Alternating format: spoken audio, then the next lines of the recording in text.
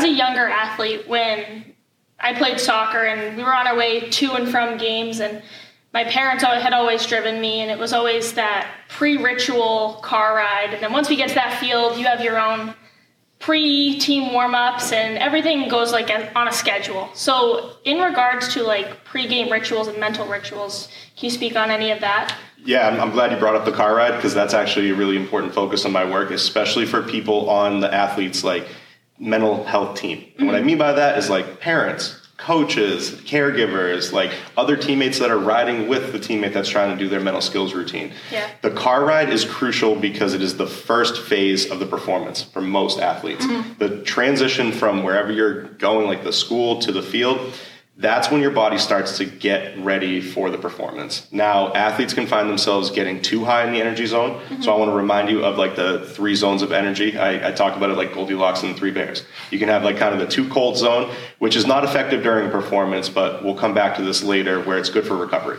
But then you have that kind of just right zone where the energy's up, but you're not feeling like panicky, or you're not dreading the performance that you're going to do right now. Yeah.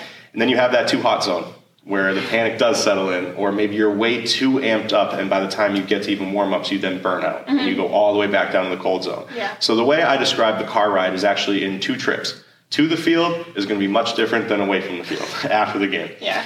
Now, to the field, it's all about getting right pretty close to the zone. Okay. Now, most of these athletes get so excited the minute they step on the pitch or the diamond or the ice or court, wherever, they're automatically going to be ready. But that excitement, again, might get burnt out in the car. So what we have athletes do in the car, if parents are driving or coaches or caregivers, it's always really helpful for them to prompt this use, because it's tough to remember when you're very excited or you're very nervous. But when prompted, I'll always have athletes go through their body skills. Make sure that your heart rate's under control through breathing. Make sure you're feeling in control of your muscles through some progressive muscle relaxation, or maybe even a little tension if you're feeling very down or cold. And then trying to set up an environment that gets you feeling in that just right zone, the confident and focused zone. That could be some music, not too high, not too low. And honestly, just the vibe that's kind of put out in the car. Yeah. If everyone in the car is extremely anxious going to the championship game, you bet that athlete is going to feel burnt out by the time they get to that field. Yeah. So going to the game is crucial to get as close to the zone without going too high or too low. Okay. Then when you get there, you go through your normal pre-performance routine, and everything is good. The other car ride, though, that's very important is the one on the way home from the game. This dictates how the athlete will play the next time.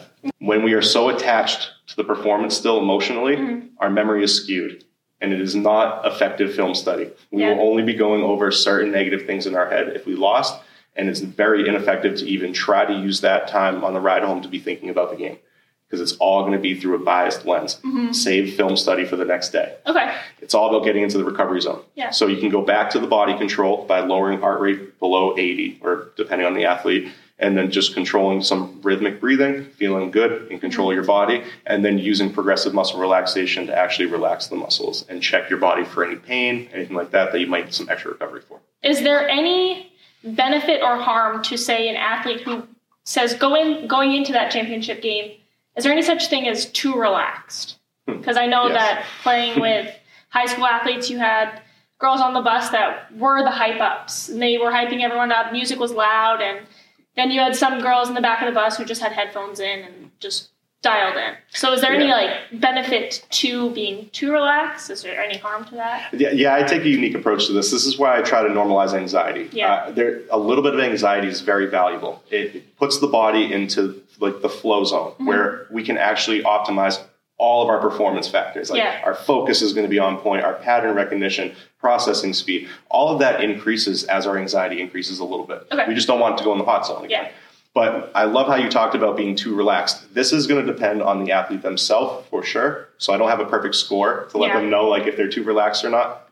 But if you're with a teammate and you feel like this isn't their normal energy level for play and that they're too down, it could be a problem. Okay. Because attention and performance is directly tied to nervous system energy levels. And if you're too down, your attention will just fall. You can't think about trying to focus in class when you got horrible night's sleep. Yeah. No matter how much you try to pay attention, you're going to fall asleep.